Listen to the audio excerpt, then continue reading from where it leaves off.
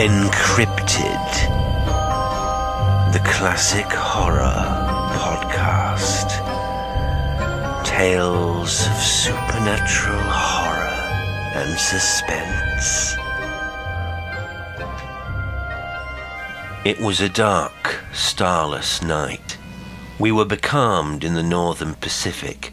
Our exact position I do not know, for the sun had been hidden during the course of a weary, breathless week by a thin haze which had seemed to float above us, about the height of our mastheads, at whiles descending and shrouding the surrounding sea.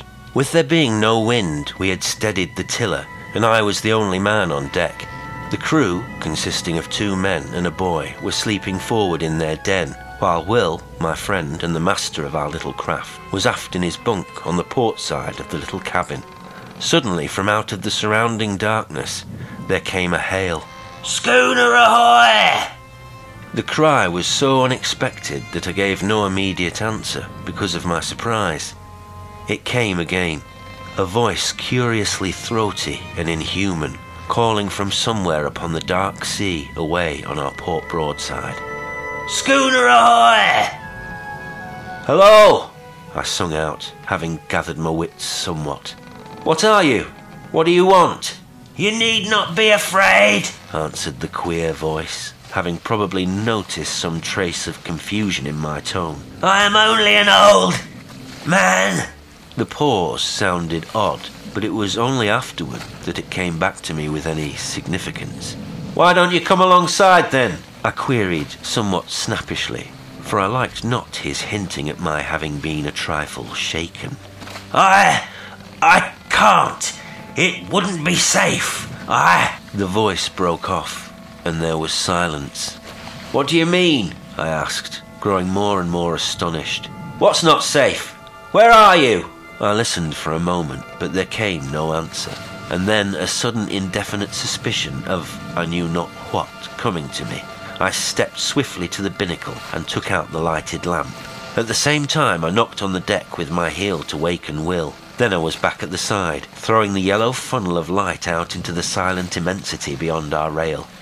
As I did so, I heard a slight muffled cry, and then the sound of a splash, as though someone had dipped oars abruptly. Yet I cannot say with certainty that I saw anything, save it seemed to me that with the first flash of the light there had been something upon the waters, where now there was nothing. "Hello there!" I called. "What foolery is this?" But there came only the indistinct sounds of a boat being pulled away into the night. Then I heard Will's voice from the direction of the after scuttle. "What's up, George?" "Come here, Will," I said. "What is it?" he asked, coming across the deck. I told him the queer thing that had happened. He put several questions. Then, after a moment's silence, he raised his hands to his lips and hailed, "Boat ahoy!" From a long distance away there came back to us a faint reply, and my companion repeated his call. Presently, after a short period of silence, there grew on our hearing the muffled sound of oars, at which Will hailed again. This time there was a reply. "Put away the light!" "I'm damned if I will," I muttered, but Will told me to do as the voice bade, and I shoved it down under the bulwarks. "Come nearer," he said, and the oar strokes continued. Then, when apparently some half-dozen fathoms distant, they again ceased. "Come alongside!" exclaimed Will. "There's nothing to be frightened of aboard here." "Promise that you will not show the light." "What's to do with you?" I burst out, "that you're so infernally afraid of the light?" "Because—" began the voice, and stopped short. "Because what?" I asked quickly. Will put his hand on my shoulder. "Shut up a minute, old man," he said in a low voice. "Let me tackle him." He leaned more over the rail. "See here, mister," he said. "This is a pretty queer business, you coming upon us like this, right out here in the middle of the blessed Pacific. How are we to know what sort of hanky-panky trick you're up to? You say there's only one of you. How are we to know unless we get a squint at you, eh? What's your objection to the light, anyway?" As he finished, I heard the noise of the oars again, and then the voice came, but now from a greater distance, and sounding extremely hopeless and pathetic. "I am sorry. I would not have troubled you. Only I am hungry, and so is she." The voice died away, and the sound of the oars, dipping irregularly, was borne to us. Stop, sang out Will. I don't want to drive your way. Come back. We'll keep the light hidden if you don't like it. He turned to me. It's a damn queer rig, this. I think there's nothing to be afraid of. There was a question in his tone, and I replied, No. I think the poor devil's been wrecked around here and gone crazy. The sound of the oars drew nearer. Shove that lamp back in the binnacle, said Will. Then he leaned over the rail and listened. I replaced the lamp and came back to his side. The dipping of the oars ceased some dozen yards distant. Won't you come alongside now? Asked Will in an even voice. I have had the lamp put back in the binnacle. I cannot, replied the voice. I dare not come nearer. I dare not even pay you for the provisions. That's all right, said Will, and hesitated. You're welcome to as much grub as you can take. Again he hesitated. You are very good, exclaimed the voice. May God, who understands everything, reward you. It broke off huskily. The lady, said Will abruptly. Is she? I have left her behind upon the island, came the voice. What island? I cut in. I know not its name, returned the voice. I would to God, it began, and checked itself as suddenly. Could we not send a boat for her? Asked Will at this point. No, said the voice with extraordinary emphasis. My God, no. There was a moment's pause, then it added in a tone which seemed a merited reproach. It was because of our want, I ventured, because her agony tortured me. I'm a forgetful brute, exclaimed Will. Just wait a minute, whoever you are, and I will bring you up something at once. In a couple of minutes he was back again, and his arms were full of various edibles. He paused at the rail. Can't you come alongside for them? He asked. No, I dare not, replied the voice, and it seemed to me that in its tones I detected a note of stifled craving, as though the owner hushed a mortal desire. It came to me then in a flash that the poor old creature out there in the darkness was suffering for actual need for that which Will held in his arms, and yet because of some unintelligible dread refraining from dashing to the side of our schooner and receiving it. And with the lightning-like conviction there came the knowledge that the invisible was not mad, but sanely facing some intolerable horror. Damn it, Will, I said, full of many feelings over which predominated a vast sympathy. Get a box. We must float off the stuff to him in it. This we did, propelling it away from the vessel, out into the darkness by means of a boat hook. In a minute, a slight cry from the invisible came to us, and we knew that he had secured the box. A little later he called out a farewell to us, and so heartful a blessing that I am sure we were the better for it. Then, without more ado, we heard the ply of oars across the darkness. Pretty soon off, remarked Will, with perhaps just a little sense of injury. Wait, I replied. I think somehow he'll be back. He must have been badly needing that food. And the lady, said Will. For a moment he was silent, then he continued. It's the queerest thing ever I've tumbled across since I've been fishing. Yes, I said, and fell to pondering. And so the time slipped away, an hour, another, and still Will stayed with me, for the queer adventure had knocked all desire for sleep out of him. The third hour was 3 parts through, and we heard again the sound of oars across the silent ocean. Listen, said Will, a low note of excitement in his voice. He's coming, just as I thought, I muttered. The dipping of the oars grew nearer, and I noted that the strokes were firmer and longer. The food had been needed. They came to a stop a little distance off the broadside, and the queer voice came again to us through the darkness. Schooner ahoy! That you? Asked Will. Yes, replied the voice. I left you suddenly, but there was great need. The lady? Questioned Will. The lady is grateful now on earth. She will be more grateful soon in heaven. Will began to make some reply in a puzzled voice, but became confused and broke off short. I said nothing. I was wondering at the curious pauses and apart from my wonder, I was full of a great sympathy. The voice continued. She and I have talked as we shared the result of God's tenderness and yours, Will interposed, but without coherence. I beg of you not to belittle your deed of Christian charity this night, said the voice. Be sure that it has not escaped his notice. It stopped, and there was a full minute's silence. Then it came again. We have spoken together upon that which has befallen us. We had thought to go out without telling anyone of the terror which has come into our lives.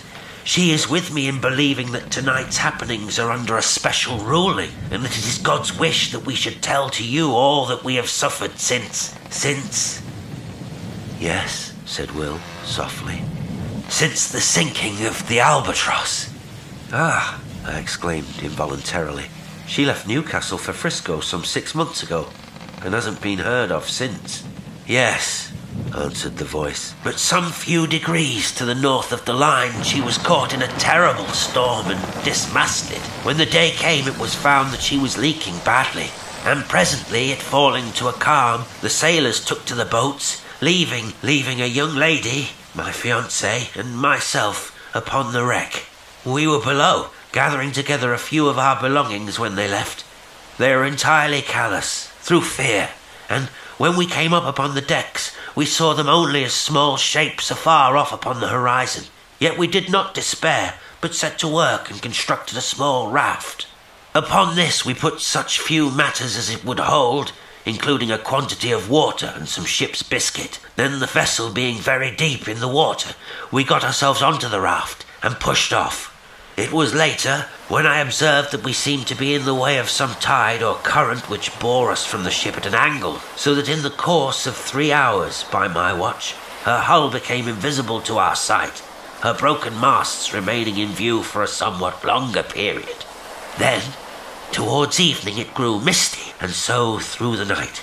The next day we were still encompassed by the mist, the weather remaining quiet. For 4 days we drifted through this strange haze, until, on the evening of the 4th day, there grew upon our ears the murmur of breakers at a distance. Gradually it became plainer, and somewhat after midnight it appeared to sound upon either hand at no very great space. The raft was raised upon a swell several times, and then we were in smooth water, and the noise of the breakers was behind.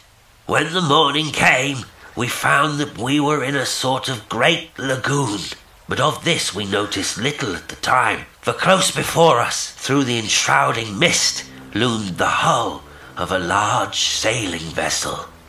With one accord, we fell upon our knees and thanked God, for we thought that here was an end to our perils. We had much to learn. The raft drew near to the ship, and we shouted on them to take us aboard, but none answered. Presently the raft touched against the side of the vessel, and seeing a rope hanging downward, I seized it and began to climb, yet I had much ado to make my way up because of a kind of grey, lichenous fungus that had seized upon the rope, and which blotched the side of the ship lividly. I reached the rail, and clambered over it, onto the deck. Here I saw that the decks were covered in great patches with grey masses, some of them rising into nodules several feet in height. But at the time I thought less of this matter than of the possibility of there being people aboard the ship. I shouted, but none answered. Then I went to the door below the poop deck. I opened it and peered in. There was a great smell of staleness, so that I knew in a moment that nothing living was within. And with the knowledge I shut the door quickly, for I felt suddenly lonely. I went back to the side where I had scrambled up. My sweetheart was still sitting quietly upon the raft. Seeing me look down, she called up to know whether there were any aboard of the ship. I replied that the vessel had the appearance of having been long deserted, but that if she would wait a little, I would see whether there was anything in the shape of a ladder by which she could ascend to the deck. Then we would make a search through the vessel together. A little later, on the opposite side of the decks, I found a rope side ladder. This I carried across, and a minute afterwards she was beside me. Together, we explored the cabins and apartments in the after part of the ship, but nowhere was there any sign of life. Here and there, within the cabins themselves, we came across odd patches of that queer fungus. But this, as my sweetheart said, could be cleansed away. In the end, having assured ourselves that the after portion of the vessel was empty, we picked our ways to the bows, between the ugly grey nodules of that strange growth, and here we made a further search, which told us that there was indeed none aboard but ourselves. This being now beyond any doubt, we returned to the stern of the ship and proceeded to make ourselves as comfortable as possible. Together we cleared out and cleaned 2 of the cabins, and after that I made examination whether there was anything eatable in the ship. This I soon found was so, and thanked God in my heart for his goodness. In addition to this, I discovered the whereabouts of the fresh water pump, and having fixed it, I found the water drinkable, though somewhat unpleasant to the taste. For several days we stayed aboard the ship, without attempting to get to the shore. We were busily engaged in making the place habitable, yet even thus early we became aware that our lot was even less to be desired than might have been imagined. For though as a first step we scraped away the odd patches of growth that studded the floors and walls of the cabins and saloon, yet they returned almost to their original size within the space of 24 hours, which not only discouraged us, but gave us a feeling of vague unease. Still, we would nor admit ourselves beaten, so set to work afresh, and not only scraped away the fungus, but soaked the places where it had been with carbolic, a canful of which I had found in the pantry.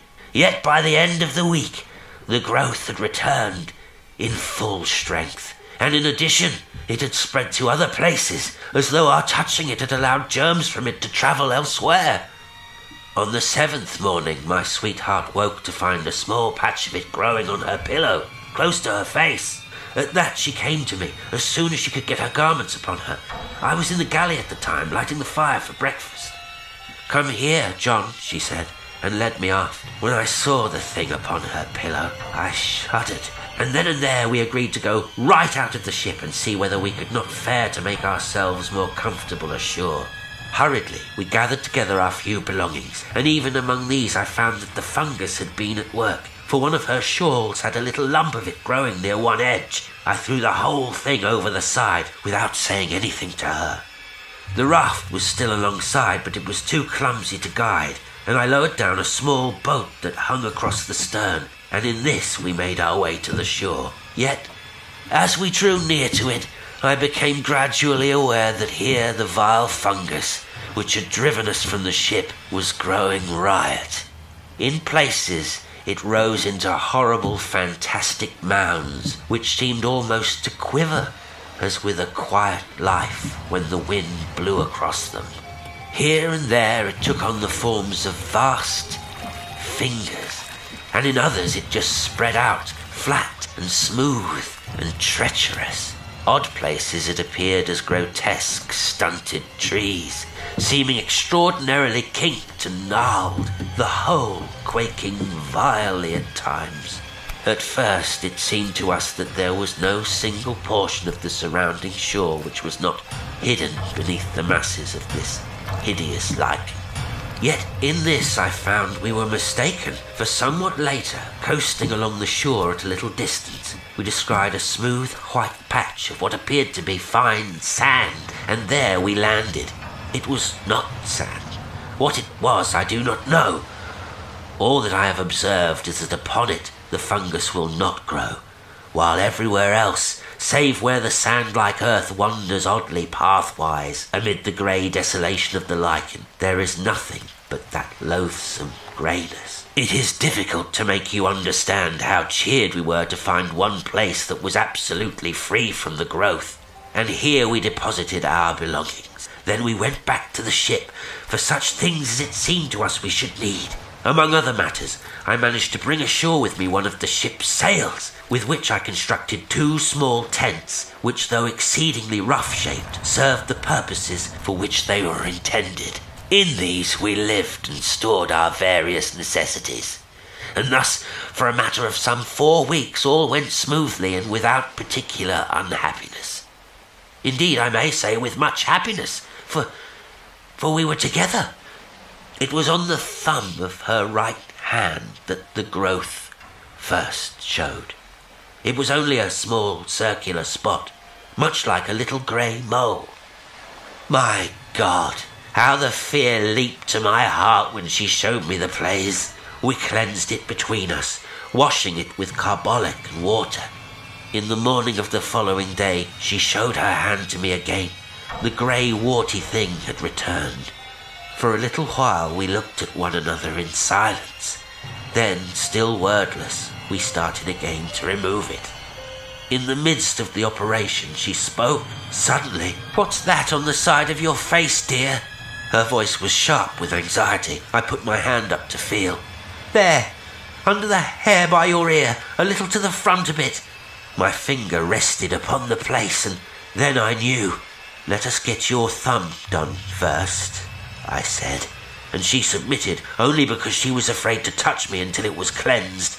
I finished washing and disinfecting her thumb, and then she turned to my face. After it was finished, we sat together and talked a while of many things, for there had come into our lives sudden, very terrible thoughts. We were all at once afraid of something worse than death. We spoke of loading the boat with provisions and water and making our way out onto the sea, yet we were helpless, for many causes, and the growth had attacked us already. We decided to stay. God would do with us what was His will. We would wait. A month, 2 months, 3 months passed, and the places grew somewhat, and there had come others. Yet we fought so strenuously with the fear that its headway was but slow, comparatively speaking. Occasionally we ventured off to the ship for such stores as we needed. There we found that the fungus grew persistently. One of the nodules on the main deck soon became as high as my head. We had now given up all thought or hope of leaving the island.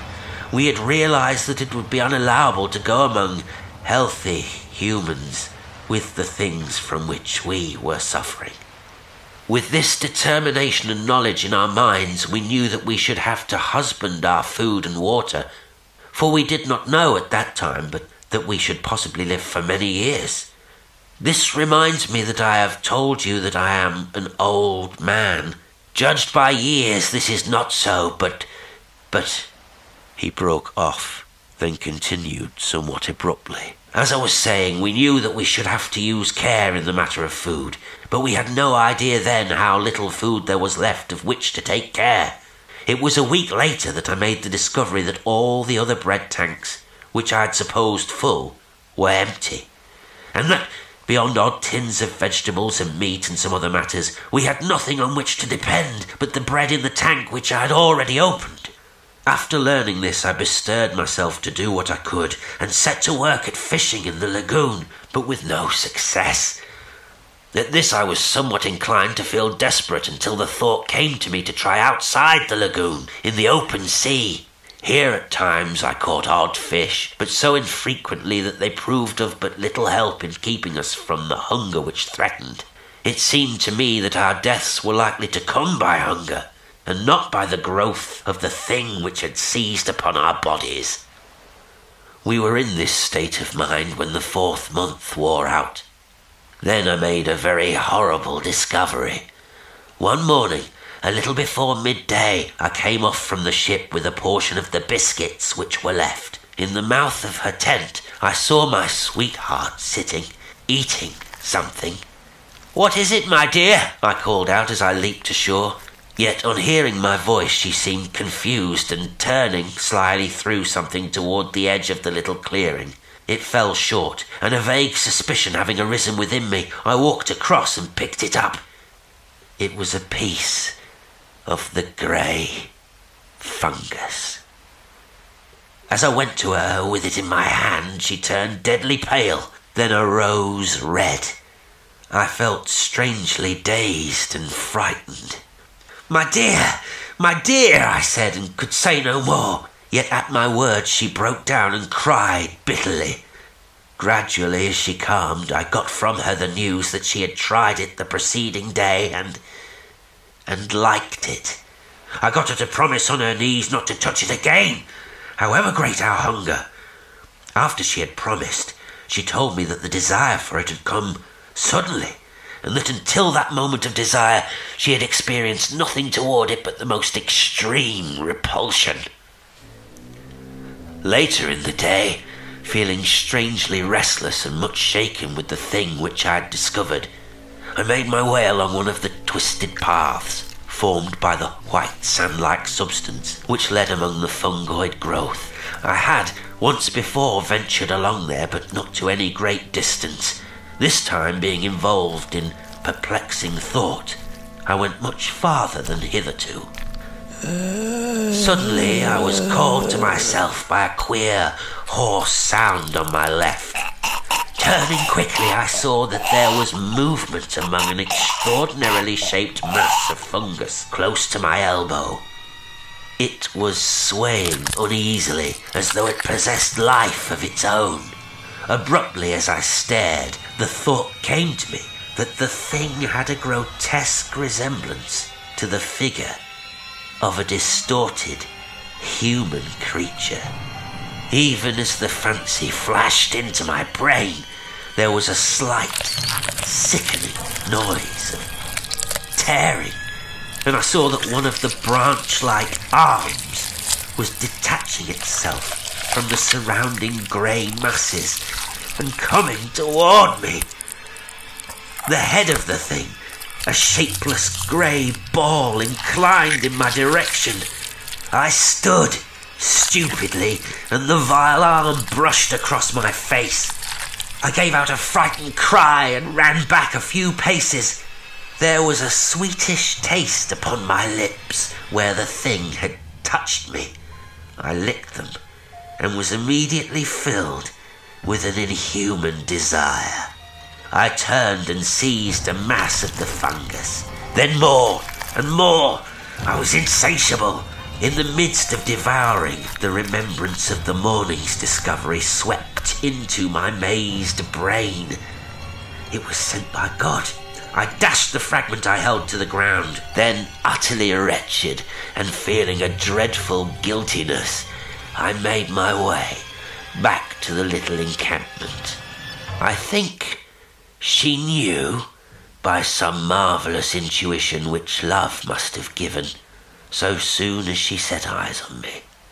Her quiet sympathy made it easier for me, and I told her of my sudden weakness, yet omitted to mention the extraordinary thing which had gone before. I desired to spare her all unnecessary terror.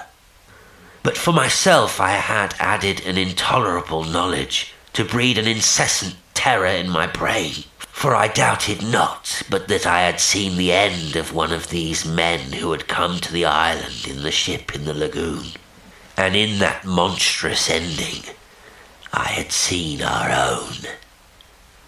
Yet our drear punishment was upon us, for day by day, with monstrous rapidity, the fungoid growth took hold of our poor bodies. Nothing we could do would check it materially, and so we who had been human became, well, it matters less each day.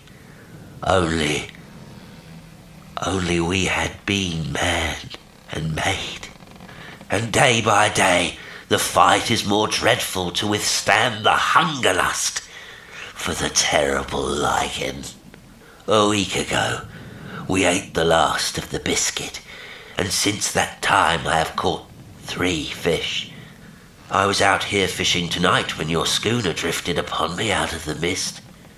I hailed you. You know the rest, and may God, out of his great heart, bless you for your goodness to a couple of poor, outcast souls. There was the dip of an oar. Another. Then the voice came again, and for the last time, sounding through the slight surrounding mist, ghostly and mournful. God bless you. Goodbye. Goodbye, we shouted together, hoarsely, our hearts full of many emotions. I glanced about me. I became aware that the dawn was upon us. The sun flung a stray beam across the hidden sea, pierced the mist dully, and lit up the receding boat with a gloomy fire. Indistinctly, I saw something nodding between the oars. I thought of a sponge, a great grey, nodding sponge. The oars continued to ply. They were grey, as was the boat, and my eyes searched a moment vainly for the conjunction of hand and oar. My gaze flashed back to the head. It nodded forward as the oars went backward for the stroke.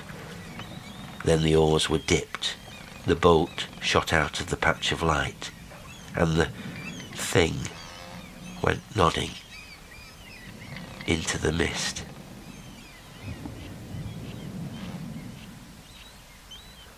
Today's story was The Voice in the Night by William Hope Hodgson. It was read by Jasper Lestrange.